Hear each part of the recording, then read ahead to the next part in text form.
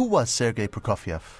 A brash rebel bent on smashing musical traditions, or a fundamentally conservative composer who extended the legacy of classical masters into the 20th century?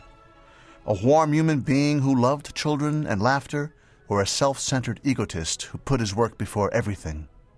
Prokofiev was in fact all these things and more. A complex personality, he lived through one of the most tumultuous periods in modern history. He was a brilliant intellect with wide-ranging interests, but above all, Prokofiev was an exceptional musician, a superb pianist, and the composer of some of the most distinctive and appealing music of the 20th century. Hello, this is Gerard Schwarz, and on this edition of Musically Speaking, we'll delve into the life and work of Sergei Prokofiev. We'll examine his compositional style and the traits that make Prokofiev's music unmistakably his own. And we'll take a detailed look at three of his most popular compositions: the First, or Classical Symphony, the Third Piano Concerto, and the ballet Romeo and Juliet. Prokofiev's life and career straddled the great upheavals that transformed the imperial Russia of the Tsars into the great social experiment that was the Soviet Union.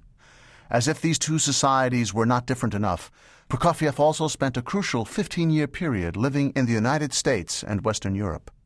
In certain respects, he felt at home in none of these places. Pre-revolutionary Russia seemed to lack the sophistication to appreciate the advanced music Prokofiev wanted to write.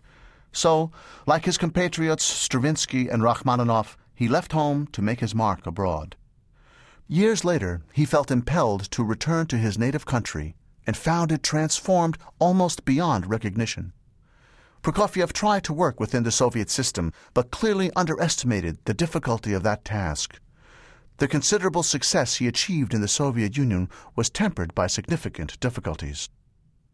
Prokofiev was born in the Russian village of Sonsovka in April of 1891.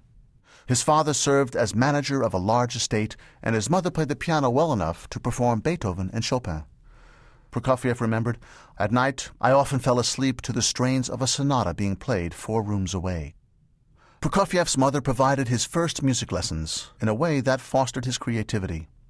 She believed that a child should be kept interested and not repelled by tiresome scales and exercises, the future composer recalled years later. "She allowed me to play a great number of compositions and discuss them with me, encouraging me to say why I liked or disliked one piece or another. I learned to form independent judgments at a very early age." Soon, he was writing pieces on his own, the earliest being a waltz and a march composed at age 6. When he was 8, Prokofiev visited Moscow with his parents. The operas and ballets he saw there impressed him so deeply that upon his return home, young Sergei announced that he was going to compose an opera of his own. Despite his mother's incredulity, he did just that, concocting both plot and music. It gave the budding composer a lifelong taste for theatrical music. When he was 11, Prokofiev began lessons in harmony and music theory that seemed quite senseless to the young composer. He later recalled, "I wanted to compose operas full of marches, storms, and blood-curdling scenes, and instead I got saddled with all sorts of tiresome rules."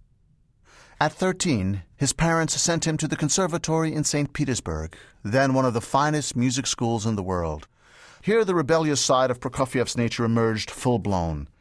He bridled at the unimaginative textbook courses in harmony and counterpoint. Even the class in orchestration taught by the great Rimsky-Korsakov left him cold, although Prokofiev greatly admired the composer's music.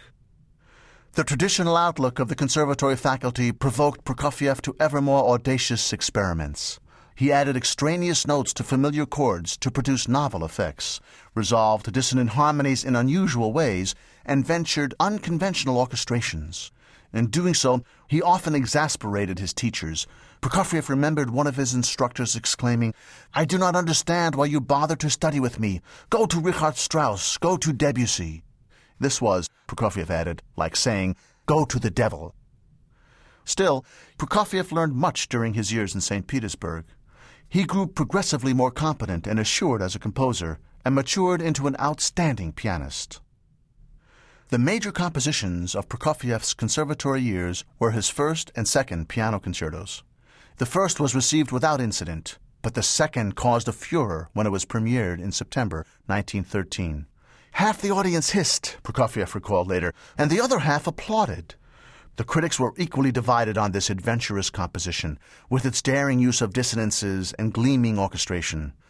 The composer enjoyed the controversy, relishing his role as the enfant terrible of Russian music. Prokofiev graduated from the St. Petersburg Conservatory in the spring of 1914 at the age of 23. He visited London, Paris, and other cities in Western Europe, where he came into contact with leading figures of the modernist movement. Among those he met were Sergei Diaghilev, the visionary impresario of the Russian Ballet Company in Paris, and his chief protege, Igor Stravinsky. After 1915, the intensification of the First World War forced Prokofiev to remain at home. As the only son of a widowed mother, he was exempt from military service, so he continued to pursue his career as Russia careened toward catastrophe. February 1917 brought the first of the revolutionary convulsions that shook the country to its foundation. Faced with famine, a string of military disasters, and a ruling aristocracy that seemed indifferent to their suffering, Russia's workers and peasants rose up against the Tsar, and most of the army joined in mutiny. Prokofiev was in St. Petersburg at the time, but did not participate in the uprising. He never showed any real interest in politics, and now remained strangely oblivious to the turmoil that was enveloping his country. During the summer of 1917, as the moderate Social Democrats struggled with Lenin's communists for control of the government, Prokofiev went to a spa far to the south in the Caucasus Mountains, where his mother was vacationing.